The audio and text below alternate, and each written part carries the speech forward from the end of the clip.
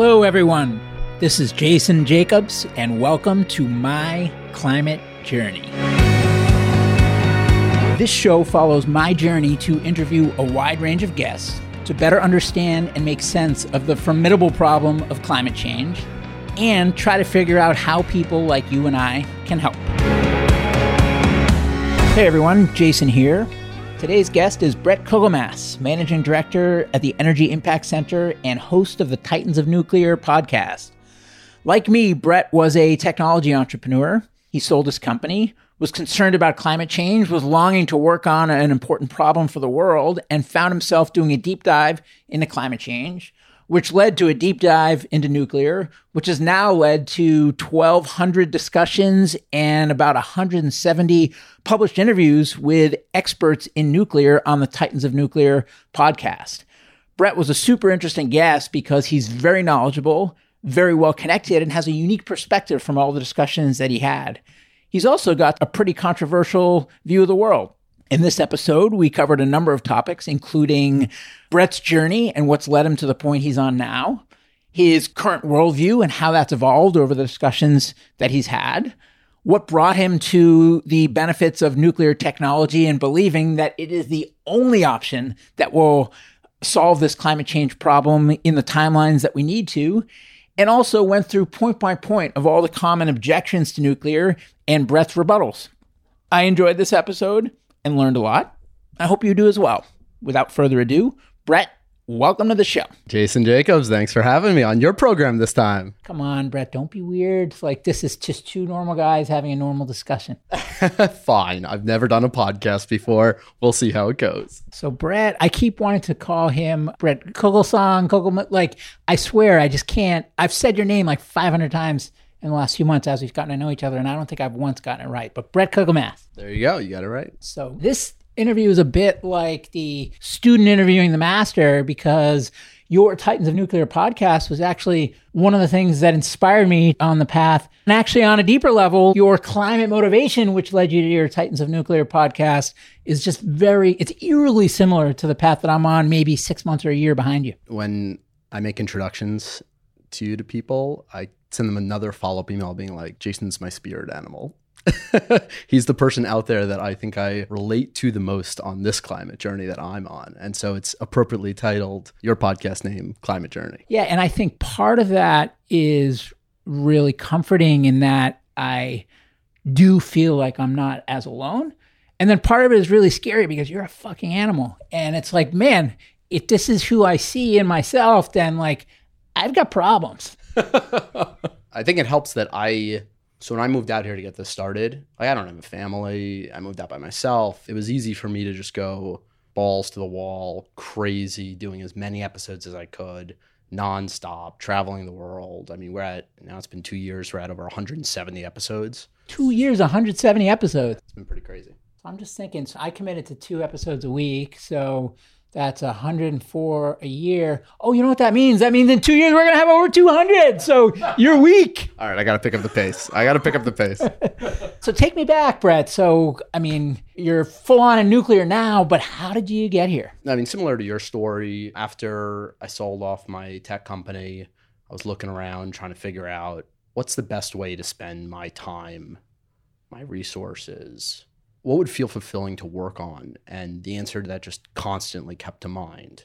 By some prodding from friends who remind me that this is all I talk at cocktail parties for the last 10 years. What was all you talked about? Climate change. Got it. And where did that come from? Was there some specific moment that was a turning point for you, this awakening, or was gradual? I don't know. I think everyone has something that they naturally gravitate towards. And it doesn't matter what it is, but I think the key is understanding that thing about yourself and then building the rest of your life around it in order to work on that thing that drives you. So I don't think it's so much like, how did I find climate change? It was just that like climate change was the thing, and how did I decide to build my life around it? And how did you decide to build your life around it? So you were in between companies, you were wandering in the wilderness, if you will, you had climate change on your mind. What then?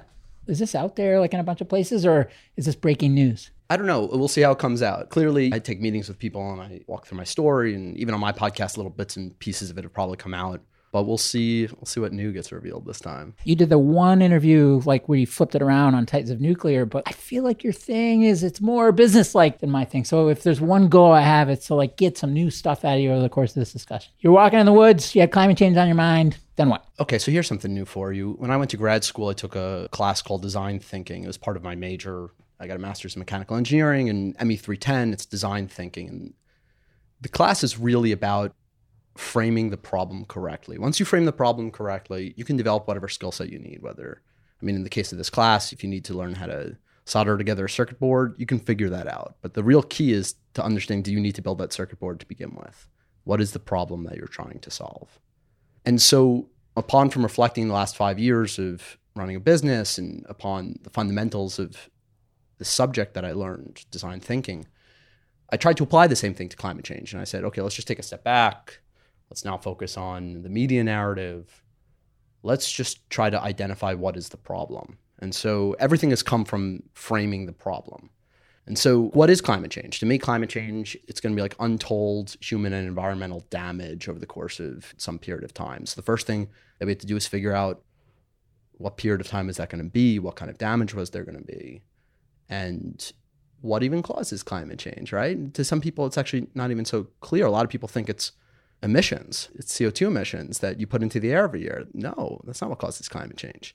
What causes climate change is the CO2 and other greenhouse gas emissions that have already been in the air. That's what's capturing the heat. And how were you learning this stuff along the way? Were you reading books? Interviewing people. So before there was a podcast on nuclear only, I was just meeting with climate scientists. Kerry Emanuel from MIT. I didn't even know this part. So your story is even more similar to my story than I thought. I wasn't thinking about the podcast at that point, but I was just trying to meet with climate scientists. You were just meeting them to learn? Just meeting them to learn. The two things that jumped out to me was first, that the consequences that are the most serious, at least in my mind, were going to be drought. And then some people push back. It's like, oh, okay, there's precipitation and then there's moisture in the soil. So drought just doesn't really cover. Okay, whatever. Changes to precipitation, right, that affect people's ability to produce food. Let's call it drought from here on out. That is going to cause hundreds of millions of people to either starve to death or be displaced, which then lead to civil conflict. Like, that's the issue. And that's not happening in 2100 when we're going to have the sea level rise of this, that, or that many feet. No, that's going to start happening in the next few decades. It's already started happening. People attribute Syria to that. A lot of the migrant crisis, even on our southern border from Central America, they attribute to precipitation variability. And it's just going to get worse and worse and worse. And so we're looking at a world in which just in a couple decades, we're going to see hundreds of millions of people displaced due to drought. And that's what you were learning about as you were making the rounds? Yes. And so the first problem definition that I set was that, okay, this is something that needs to be totally reversed in just a couple decades, not something that we need to slow down by 2100. So that was the first part of the problem. What is it that we're even doing here? And the other part of the problem, which is what I was saying, and I cannot hammer home on this enough, it is not new emissions that cause climate change. It is the greenhouse gases in the air. Yes, new emissions change the rate at which we accumulate heat. That rate is called radiative forcing. But even if you were to zero out all global emissions in every single sector, whether it be industry, transportation, electricity, agriculture, heat, all of them combined, if you were to zero it out, we would still have accelerating, runaway, out of control climate change at actually not that different a rate than we have today. Wait, I just want to understand. So there's the ppm or parts per million that are already in the air, but you're saying if you zeroed out all new emissions that the parts per million would continue to climb? Parts per million would still be in the air. The heat that's parts per million trap would continue to climb. So the temperature is going to keep rising even if you level out the ppm. The heat will continue to rise based on the current ppm that's in the air. The heat capture, the temperature, the average temperature year over year will continue to rise even if you zero out all new emissions. So would that also happen if we weren't in the 400s for ppm and we were back at the levels that we were pre-industrial? Yes, we've been heating since about 1750. So would the planet just continue to get hotter regardless of where the ppm is? That's right. And what the ppm does is it determines the rate at which it gets hotter. Here's a good analogy. Let's say that you're driving somewhere, but you're driving in the wrong direction. If you're driving in the wrong direction at 1 mile per hour, not that big a deal. At some point, you can figure out how to turn around and you haven't lost that much ground. Once we hit that 400 ppm mark, we were traveling in the wrong direction at 60 miles an hour. If we don't add another ppm to the air, that means no new emissions, period. If all humans disappeared, all human activity disappeared tomorrow, we'd still be driving the wrong direction at 60 miles an hour because the ppm we've already added to the air. So what would actually, I guess there are things that could slow that, but is there anything that could ever reverse that? Yeah. Well, what you could do, listen, there's geoengineering stuff people talk about. I'm going to put that aside for now. That's not really reversing it. It's just masking it. That's right. It's just masking it. And it still might. It's like anxiety medication versus meditation. If I've defined the problem as drought or precipitation pattern changes, it might even make the problem worse. So we're going to put aside geoengineering just for a second. The only other thing that we can do is get the greenhouse gases out of the air and get them somewhere else, probably back into the ground or into building materials. So pulling carbon out, either sequestering it, converting it into valuable products, et cetera. That's right. That is the only way that we can reduce the rate at which we accumulate heat other than geoengineering. But to do that, at least from the novice reading that I've done, there'd be a big land use problem and a big economics problem in terms of it's just so prohibitively expensive, especially to do it at that scale, and who's going to pay for it? Okay, so your line of thinking is exactly my line of thinking. That is the next question. So we're solving a problem here. We're trying to solve climate change.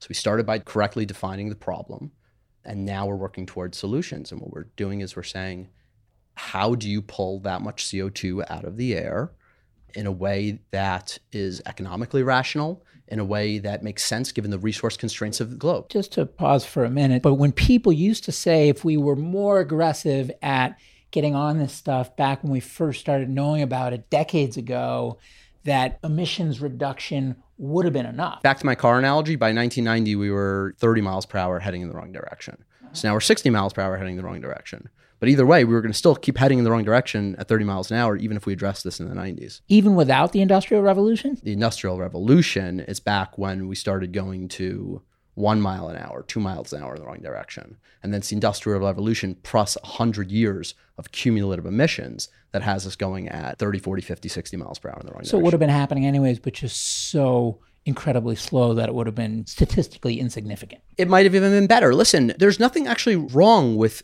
climate change. Maybe we, as advanced human species, we should be thinking about changing the climate to best suit humans and the environment. The question is the rate of change. So if we change things so fast that the 7 billion people living on this planet cannot adapt in terms of their food infrastructure, in terms of the way they live, in terms of the cultural effects that it's going to have when you move people from one area to another that they don't own, that they don't belong, that's what's going to cause total and utter chaos and devastation. Okay, got it. So global warming is caused by the CO2 that's already been emitted. So you're on your journey. You piece that together. Put that together. And then I said, okay, what's next? So now it's about, what causes this problem to begin with and what is it going to take to reverse this problem? You could either pull all the CO2 out of the air using some sort of machines, or you could do it biologically, perhaps. So those are essentially the two paths to getting the CO2 out of the air. The problem with doing it from like a machine-based perspective, giant fans that suck the CO2 out of the air, sort it, rip apart the seas, rip apart the carbon and the oxygen, and then do something with those, is that takes energy. And what's causing all of this is energy. So if you're going to do it the machine route, you need an energy source that's carbon-free, scalable to global levels of consumption, cheap. You still have to give energy to all the people on planet Earth. So is reducing emissions still important? I would argue that current emissions, well, let's look at it this way. Current emissions are what? Net 20 gigatons of CO2 per air. What's already in the air is 1,000 gigatons of CO2. So it's about 2% of the problem. So are they important? If you can solve the 1,000 gigatons that's already in the air, I would say no. You do not have to worry about reducing new emissions. You don't have to worry about the 20 gigatons that we add every year if you have a solution to remove the 1,000 gigatons of CO2. A lot of people don't like to hear that, by the way. That is extremely controversial. People think that alienates people, feels that they can't do anything. It alienates entire industries that are the advocates of dealing with climate change. And it gives people permission to keep doing whatever it is that they're doing. And there might not be anything wrong about that. If you produce, let's say, 20 tons of garbage a year, garbage is a bad thing. But if we have a mechanism in society to collect all that garbage and turn it into valuable products, including landfill that builds up the Boston Harbor, that was all built with landfill, right? Is it a bad thing that you created 20 tons of garbage a year? No, you helped build Boston. So it is very emotional that we associate waste with bad things, but it's not necessarily true. It matters how you manage that waste. It matters how you deal with that. And other than climate change, there's nothing wrong with putting CO2 in the air. So I just want to recap. So your first aha on this journey was that the existing carbon in the air is the majority of the problem, and the new emissions are on top of that, but a small percentage of the overall problem. And the second aha was that given that, cracking carbon removal at scale is the most important thing to solve. Is that right? I would say that that's the second and third aha. The first aha was how fast we need to do this, that this needs to be done within 20 or 30 years. This is not something that can wait until the second half of the century because of the devastation that it is going to cause to people. But this being getting the carbon in the air under control. If we have a solution to deal with the carbon in the air, we do not need to worry about new emissions. Okay, so we got to get the carbon in the air under control. New emissions are small percentage-wise relative to the carbon in the air that already exists if you look at like numerators and denominators, and therefore finding a solution to getting carbon out of the air at massive scale is the thing that, if cracked, would be far more impactful than anything else that we could do. It's the only thing that matters. If you ask yourself the question, okay, people probably pitch you startup ideas, right? Sometimes. I try to avoid it now if it's not climate focused. Right. People pitch me ideas all the time too. And one of my first gut checks on them is, what does the world look like if you got everything that you're asking for right now? If I gave you a couple $1,000,000, if you built out that product, does that actually get you what you think you want? You have to define what you want. And the answer with respect to climate change is, if you were to get rid of all emissions globally, worldwide, across every single sector, would that get you what you want? Nobody's thinking like that, but no, it wouldn't. You would still have runaway, out of control climate change that practically has the same effect. Yeah, that is a different viewpoint than many experts. Yeah, because many experts they come from a position where that answer doesn't suit their current day-to-day work. That answer means they should probably be fired or quit what they're doing. And most people rationalize around that. Well, this is good. We have a very contrasting viewpoint that we're starting down the path of on the pod. And by putting it out there, we're going to get feedback and pressure test it. So I like it. Keep going. Okay, so there's two ways to get global levels of carbon out of the air, the 1,000 gigatons of CO2 out of the air. You could do it biologically, or you could do it with giant energy-consuming machines. Biologically, it's like maybe we could genetically engineer some tree to grow 100 times as fast, or genetically engineer lily pads to cover the oceans and then specifically design them to sink after they've absorbed a ton of carbon and drop to the bottom of the ocean. Maybe, but there's nothing that I've seen in genetic engineering that is that advanced yet. And if it takes decades and decades to come along, that's too late. But when it comes to the mechanical version of sucking carbon out of the air, now all you have to do to figure out if this is possible is look at non-carbon based energy systems. And so this is what I did in October of 2017. I ran my own analysis of all of the various energy systems out there, and I didn't have any horse in the race. I worked at a solar company early on in my career, but that was a long time ago. So I just ran my own analysis of all the various energy sources. And sure enough, nuclear energy, which I had my own preconceived notions about, it was orders of magnitude better than any other energy source, orders of magnitude at being able to provide energy with its lowest inherent carbon footprint itself, because every energy source has a carbon footprint. If you're creating carbon at a rate faster than you're able to use that energy to suck it out of the air, then it doesn't work. And that is the case with all intermittent energy sources, aka renewables. But nuclear has such a low carbon footprint and produces so much energy for that carbon footprint that you could use that energy to both account for its own carbon footprint and remove the 1,000 gigatons of CO2 from the air. And it's the only energy source that the math works out like that. Yeah, because I've heard you say carbon negative energy when you talk about nuclear. I never understood what you meant. Yeah, so carbon negative energy. So, well, let me add another piece of spice to the recipe. The only way that I think that this can economically work out, because people in governments are making rational choices to pollute, because energy is what gives us prosperity. Using energy, we have brought billions of people out of poverty. We have created trillions upon trillions upon trillions of dollars of wealth, of prosperity, of buildings, of medicine. I mean, all of modern society is based on energy. And so one could actually argue that climate change is worth the prosperity that cheap energy brings. Okay, so keep that in the back of your head also. Weighing against what you were talking about, the displacement of hundreds of millions of people, famine. Yeah. And so even weighing against disease, energy brings species extinction. Yeah. And that's what's crazy. And that's why governments rationally decide to secure the cheapest energy for their people above all else, including in India, where they're smogging millions of their own people to death. They're rationally making their decision to bring 1 billion people out of poverty and choke to death 2 million of their own people. Okay, so how many interviews were you in out of the 170 when you started? Where are we in that? We're still before zero. So now I've just run the numbers and decided that nuclear energy was the only way that we could pull 1,000 gigatons of CO2 out of the air. Got it. So you were in discussions, but not in interviews yet.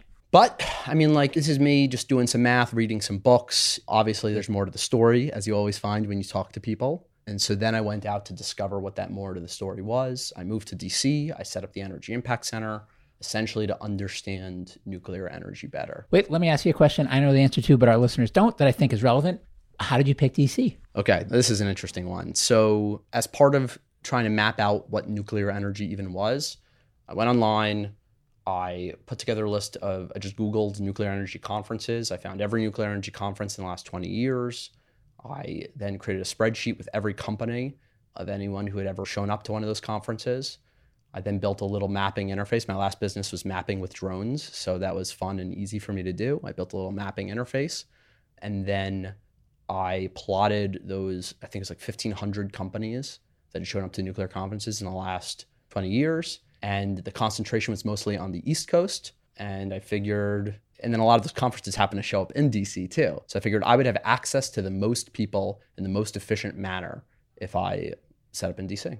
And you just came here all by your lonesome? Came here by myself, didn't know anybody. When was that? 2017. That's the end of 2017. And to do what in your mind at that time? What were you coming here to do? My goal was so while I was making this process, I also broke out all of these people into categories. Are they technologists? Are they economists? Nuclear people. Nuclear people. Yeah. Technology economists, are they part of the industrial supply chain? So now I had this just like incredible list of people and expertise. And so my goal was to talk to every single category of expertise and talk to at least 10 people in each. Now, when you discovered that we needed a carbon negative energy source and you discovered that nuclear could be that energy source and that got you really excited, there's a lot of well-known criticism of nuclear out there on the safety side, on the proliferation side, on the waste side, on the cost side, et cetera, et cetera, et cetera. Were you well-versed on those concerns at that time, or did you then dig into pressure test that nuclear had the whole package and not just the zero carbon energy? The unintended consequences and these other things, were those on your mind at that time? I went in assuming those were all problems that could be solved with some elegant engineering solution. As a good mechanical engineer, I was like, yeah, I had my preconceived notions about waste, radiation, safety.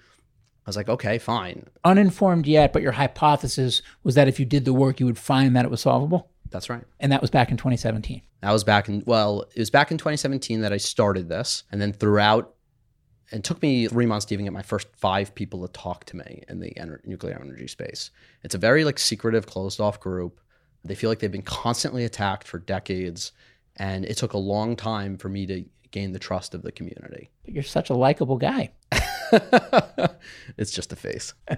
Okay, so you could be zero carbon energy, had these concerns, were confident that there were answers if you went and did the work, moved to DC to start the process of doing that work. Is that what I'm hearing? That's right. Okay, and then what? And then within the first few months, all of these preconceived notions, the waste, the safety, the radiation, the weapons, one by one, I found that these were myths. And all of these preconceived notions were dispelled. The waste has never hurt a single person, place, or thing in all of human history. How is it possible that something is so dangerous that it needs to be protected for millions of years if it's never hurt anyone ever? And then when I started interviewing experts on waste, I was like, well, can you paint the picture of how someone could be hurt by waste to me? And their answers were ridiculous. Most of the answers were, well, if we forgot about it 1,000 years from now, whatever case it was in might be eroded, little flecks of dust might come off, someone might be walking by in this advanced civilization that just forgot about the waste, a fleck of it might get into their lungs, and they would have like a 0.02% increased chance of getting cancer. That's the best you can do for waste? Are you kidding me? But isn't this stuff just sitting in temporary caskets right now at these facilities? So what? What hazard does it pose is the question. This table does pose a hazard. You could trip, you could fall, you could hit your head on it, and people do. People die due to tables. Is that a threat? You better watch what you say. Maybe it will be. Everything imposes a risk. It turns out that nuclear poses less of a risk than this table right here because there's so much less of it. It is 3 million times the energy density of coal. What that means is for the same heat produced, there's 3 million times less stuff that comes out the other end. There's so little of it. For the people that would then respond and say, well, what about Yucca Mountain? What about Yucca Mountain? Like, there's no, like, we tried to find a long-term home and we couldn't get it happen politically, and we have all this stuff sitting in caskets and there's nothing we can do with it, and it's got to find a home, and we're just going to dig a hole and hope it never comes up, and it's super toxic and terrible. It's based on a faulty thesis. I'm noticing the clothes that you're wearing here, where you got some red socks. You got some nice jeans. Was that raw denim? You got a nice shirt on. Okay, so all of these things were made with dyes that meant gallons and gallons, just for the clothes you're wearing now, of toxic chemicals, which last infinity long. Okay, not millions of years, infinity long, were just dumped into the environment at rates 1,000,000-fold what nuclear would do. So not only is it not hazardous on its own, but everything else that we dismiss as, oh, we'll just throw in a landfill. What if I were to ask you, like, what do we do about the clothes waste? And I were to say, well, you cannot wear any clothes. Society cannot have clothes until we figure out how to deal with the toxic waste that lasts infinity long from every person's clothes on this planet. You would look at me like I'm ridiculous. I would. My kids would say, yay, we get to be nudies. But I would think it's ridiculous. So after I learned about how little a hazard nuclear waste created, that's how I felt. I felt that anyone who asked that question, it was a ridiculous question. And now I know it still needs to be dealt with. Listen, if we're going to deal with this thing on a society-wide basis, we need to have better answers. We need to find better ways to communicate with people about these issues that people have a very emotional response to. I acknowledge that. But here, you and me, and to your audience listening, that's what I learned about nuclear waste and how dangerous it was. But what about weaponizing it? Because if it gets into the wrong hands, and how are we going to police that? Okay, so weapons comes next. Let's talk about weapons. So ironically, the one thing that can prevent something from becoming a nuclear bomb is the fuel staying in the reactor. Because what happens is your plutonium-239 bomb is a U-238 atom, uranium-238, with an extra neutron on it. When they make plutonium weapons, they've got to build special reactors that can add on that extra neutron. Here's the crazy thing, though. The normal commercial nuclear reactor, it is designed in a way so it captures another neutron and creates a plutonium-240. You can't make a bomb with plutonium-240. And you can't separate plutonium-240 from plutonium-239. So the one thing that makes it so it is impossible to create a plutonium bomb is a nuclear reactor. But that's kind of really in there in the weeds. Like, we're talking about neutrons now. We're talking about different reactor types. We're talking about how things are figured. Probably leads to 100 more questions. And I asked 100 more questions. But that was the next myth that was dispelled for me, that nuclear reactors could be made to use nuclear weapons. I mean, I'm no expert, but if you ask experts in this area, they would say, well, sure, there's proliferation risk, but, and then they would give you some, well, if it's regulated properly and the pros outweigh the risk and things like that, but they acknowledge that there's some risk, but you're saying that it's impossible. So where's the disconnect? Who are you talking to? Who is saying that there's a risk? Why don't you check their credentials? Why don't you see what industry that they're in? Are they in the industry that creates nuclear power plants? Or are they in the industry that they get paid to protect people from nuclear weapons? Who are you talking to? I mean, you're telling me that there are people out there who are telling you that there is a risk from nuclear reactors. I'd say check their credentials, because I did. So how far am I into this journey? I don't come from the nuclear industry. I'm not here to defend the nuclear industry. I'm here to learn from every nuclear expert that I can get my hands on. We've done 170 podcast episodes, but we've talked to 1,200 people in the last 2 years. 1,200. So yeah, I've been questioning people's credentials. Okay, so we talked about waste. We talked about proliferation. So what about safety, catastrophic meltdowns, things like that? Like, not in my backyard. And specifically, and I don't know if it's case by case or what, but you hear about 3 Mile Island, you hear about Chernobyl, you talk to people who maybe grew up near the nuclear plant in Los Angeles. And so I haven't done all the work to dig into all these different things, but the people that feel this way feel strongly which would give me pause in terms of getting behind something like this until I went and did all that work. So I guess you came in fresh, but you're further than I am. So what ground did you cover that, and where did you come out on this stuff? Okay, so now you want to know about safety. But you touched upon a couple things there. You're like, what about those people? I'm like, what about those people?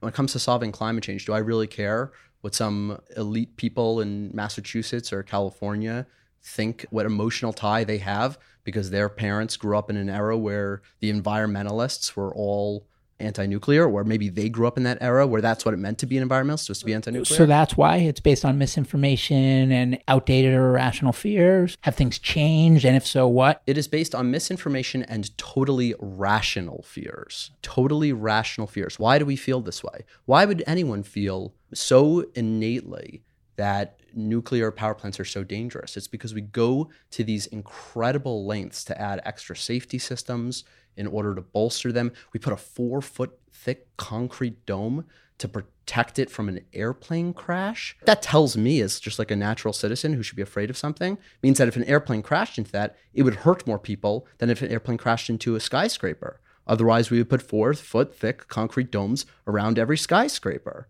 Rationally, people decide that they should be afraid of what is inside of a nuclear power plant. What do we know from the facts? We know at Fukushima, where we had 3 light water reactor meltdowns, right? We'll put Chernobyl aside for a second because that wasn't a commercial reactor. That was a nuclear weapons production facility. But the power plants that we have all across America were the Fukushima-style reactors, a light water reactor. What happened when 3 of them melted down? How many people got hurt? 0. Do you need to know anything more than that to make a decision to counter what you rationally feel? It's hard to counter what you rationally feel, but do you need to know anything more than that?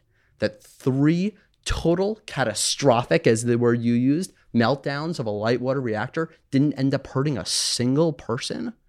What more do you need to the answer of the safety question? Yeah, well, I think the good thing is by putting this story out there, when people hear this, then I think I'll hear some of the counter arguments and other side of the story. And I'm not suggesting that anything you're saying is misinformation, but you've gone and done the work. Like, one of the reasons I have this podcast is because I haven't done the work. I'm in the process of doing my work, but the podcast is a way to not only do the work, but show the work so that the listeners don't just hear the conclusion where I come out the other side, which is what I'm getting from you now, which makes sense because I'm asking you, what do you think? And you're telling me what you think. But 1,200 discussions went into informing what you think, right? So I'm trying to show my work. And by the way, I didn't start speaking with this conviction until I was at conversation 865. Literally, I took some time to reflect, and I shut down the podcast for 2 months after doing it for a year. This was October of 2018. And so I took it down for 2 months, didn't record any new episodes, and just spent time reflecting.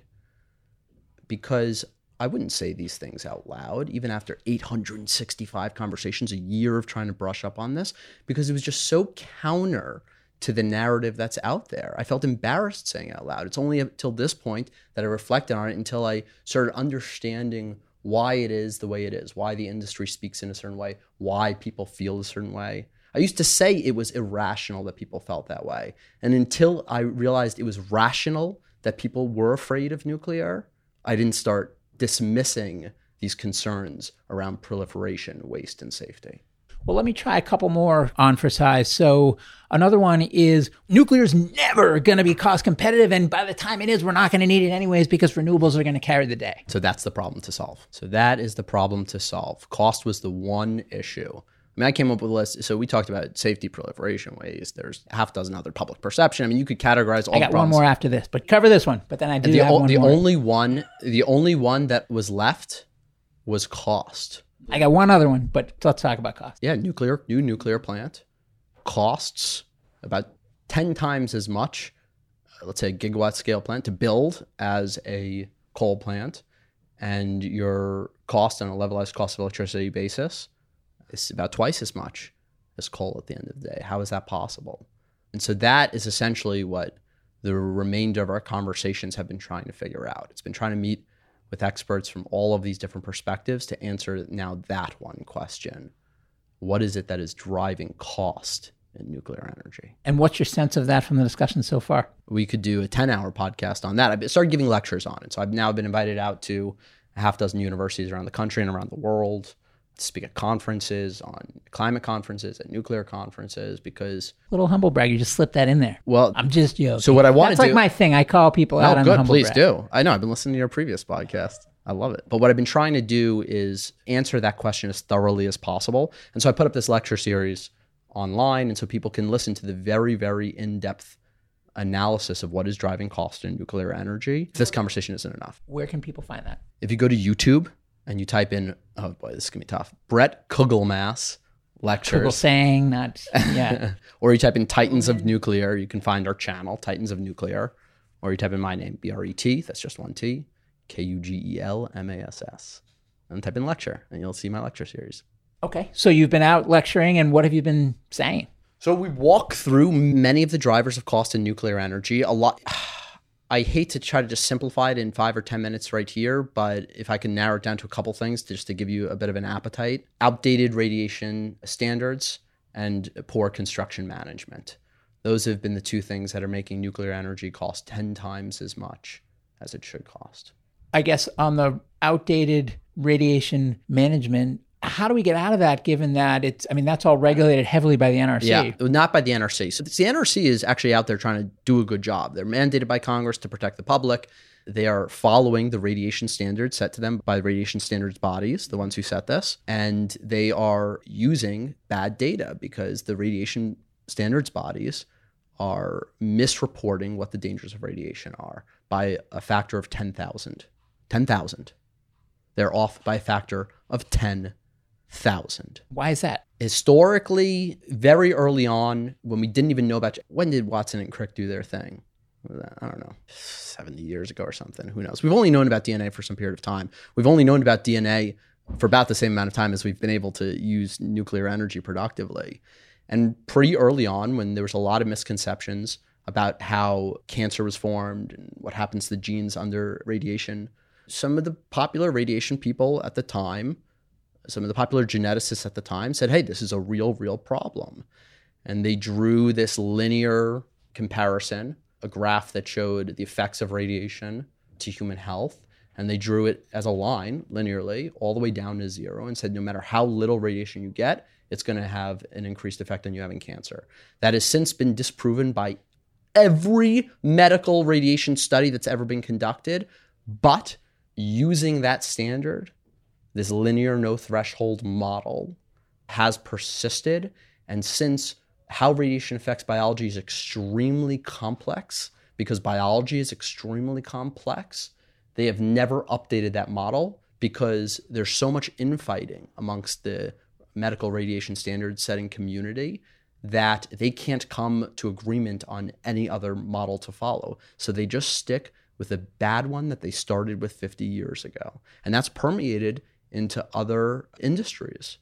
I mean, think of how much it costs to undergo certain types of radiation treatment. So, okay, can we just talk about radiation for a second? Sure. Radiation has only ever killed or caused cancer to few people, and it has saved almost 1 billion lives through medical radiation imaging. Radiation was used to kill off skin cancers in like the 1930s or 1940s, or like something extremely early on. Radiation has been saving lives. And yet radiation treatment in medicine and also energy, so this is where I'm coming to, is far, far, far more expensive than it should be because of these overbearing radiation standards that were set by these medical bodies. And then what about on that last point, the construction costs? Where does that come from? And how do we get out of it? Listen, this has just been one freaking disaster after another. If you look through the history of nuclear power plants being built, like you can even pinpoint individuals who just made terrible, terrible construction management decisions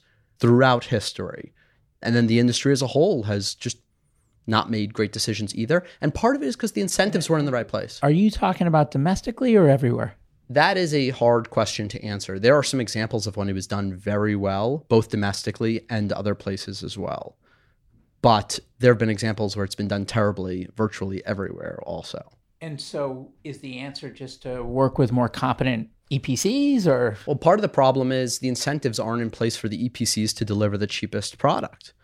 You know, the Bay Bridge that connects San Francisco and Oakland How much over budget and over schedule is that? We're talking like billions of dollars. It's almost all major. Oh, and the California high-speed rail, how much over budget was that? It's because the incentives are not in place for these EPCs to drive down cost. The incentives, the way that the contracts are set up, are for them to drive up costs through what are called change orders as much as possible. That's how they increase their top line. And so how do we get out of that? I think you can do it contractually. I think you can set up contracts where all the incentives are in the right place. And then if you have extremely motivated and competent construction managers in place, I think you can work through these issues. Listen, this isn't the answer that people want to hear. Everyone wants to hear you have to have a new reactor. It's got to be molten salt, or it's got to be fusion, or it's got to be something new. Everyone wants to hear a sexy new moonshot thing is going to save us. And I'm going around and I'm saying you just need more competent project management. I'm glad that I met you when you're no holdback, Brett. I feel like no holdback Brett is funner than holdback Brett. So that's just a general statement, but keep going. Let's go out for a few beers after this and you'll really see no holdback Brett. I'm scared. Yeah. But my last question though, or the last objection, then I have another topic to dig into, but the last objection that we didn't cover is the politically palatable one. Like, hey, look, I agree with you. Nuclear should proliferate, but it's never going to happen. It's not in the cards. The public has spoken. When was the last time that you voted on a wastewater treatment plant in your jurisdiction? I can't remember. I'm sorry, in America, do we have a referendum process on infrastructure? Was that what you were implying? When does the public have a vote about infrastructure? Sometimes some states do this, but most things that get built, we don't go to the public and seek for permission prior. Whatever is cheapest usually gets built, or whatever is the most powerful lobbying organization can carve out rules to create some sort of competitive advantage. That's what gets built. This idea that the public votes on nuclear is ridiculous. Yes, in some cases, in some geographies, the public has created a lot of trouble. Environmental groups have created a lot of trouble and have delayed construction, which drove up costs, which put plants economically into the unfeasible range. But there is never a let's vote and just stop construction on this thing. And then there's so many places in America that love nuclear. Just because the rich elite in California and Massachusetts don't have a fuzzy feeling about nuclear, you don't know the rest of the country. And you don't know the rest of the world. And actually, one more I thought of, which is, can nuclear ever be cost competitive without a price on carbon? It should be. If proper construction management were applied and the radiation standards were reset, I'm arguing that on its own, inherently, without a price on carbon, nuclear would be so cheap that building a new one, you would be able to compete with just the marginal cost of running fossil infrastructure. I don't think you need a tax on carbon. You just need to build cheap nuclear. Okay, so Mr. Podcaster, you've done, what did you say? You 170 episodes, 1,200 conversations. Yeah, 170 episodes and 1,200 conversations. Here are your key takeaways. What do you do with all that information? Now you've got it. Now you know. So what are you doing? So I started this organization, the Energy Impact Center, essentially as a research institute to figure this stuff out. And now we're entering kind of phase 2 of our operations where we are trying to do something about it. One of the things that we're doing is we're hosting prize competitions where we encourage people to design nuclear reactors based on better construction management principles. Not sexy, but that's why we need to create a prize to make it sexy. So this is one of a few initiatives that we're doing. We're also still furthering our research on drought modeling and how that affects population movement. And so we're continuing to grow and continuing to build all of these efforts to put all the pieces in place where people feel the urgency and move towards nuclear that's cheap. And so if you look forward 3 years, 5 years, 10 years, even 50 years, and you're looking in the mirror, looking back on your life, what piece of this puzzle do you hope is the one that you made your mark on? So now you're asking the question I always like to end my podcast on, wondering how much time are we at? Oh, that means we're coming up on an hour. Boy, you've learned from me, huh? What I want to do is I want to usher in an entire new era in nuclear innovation. That's what our organization is aiming towards right now. We are trying to make it so there can be hundreds of new nuclear companies out there that are acting in a way to reduce costs in nuclear. Not to make it safer, not to have a new type of reactor core, just to reduce costs. That is the ecosystem that we are trying to develop. And so if those 100 new companies come around in the next 5 years, and I'm partially responsible for that, I feel like I've done my piece to save the planet from climate change. So just taking what's there and making it economical. That's right. And for the listeners out there, I guess there's two vectors I want to ask some closing questions on their behalf. One is you've put out some bold and controversial viewpoints. For the listeners that say, well, gosh, if that were true, that would completely change my thinking, but I haven't done that work. Is there a more efficient way for them to get up to speed than doing 1,200 discussions and 170 episodes? And if so, where would you point them? Unlike a lot of the other people who advocate for work towards climate change, I don't think the average person needs to do anything. I don't think we need taxes. I don't think we need subsidies. I think that what we need to do is create an industry that creates cheap nuclear. And so if your listeners aren't entrepreneurs or aren't engineers or aren't financiers, I don't care what they think. But if they are, that's the community I'm speaking to. And the first thing that you can do to start getting up to speed is listen to the 170 episodes where I go into depth on every single aspect of nuclear energy. But if they're concerned about climate change and our carbon problem, if you're them, it's nuclear all the way? If you're not going to do it biologically, there is no other way, according to the laws of physics, that you can remove 1,000 gigatons of CO2 from the air, except nuclear energy. And the last question, which I ask every guest, is just now put aside people and skill sets and just look at money. If you had a big pot of money, let's say $100 billion, and you could allocate it towards anything to move the needle in the most impactful way to help with our climate change problem, where would it go? I said, keep your money. Change the radiation standards. I like it. This is like, I don't know where I come out on all that, but that's some serious food for thought, and it's very different than any guest we've had before. Awesome. Anything I didn't ask or any parting words for our listeners? No, this has been fun. I've definitely enjoyed the relationship that I built with you over this time, and I love listening to your podcast, and I can't wait to see what you do next. Well, thanks, you too, Brett. So, Brett Kogelmass, thank you for coming on the show. See you later. Hey, everyone. Jason here. Thanks again for joining me on my climate journey. If you'd like to learn more about the journey, you can visit us at myclimatejourney.co. Note that is .co, not .com. Someday we'll get the .com, but right now, .co. You can also find me on Twitter at jjacobs22, where I would encourage you to share your feedback on the episode or suggestions for future guests you'd like to hear. And before I let you go, if you enjoyed the show, please share an episode with a friend or consider leaving a review on iTunes. The lawyers made me say that. Thank you.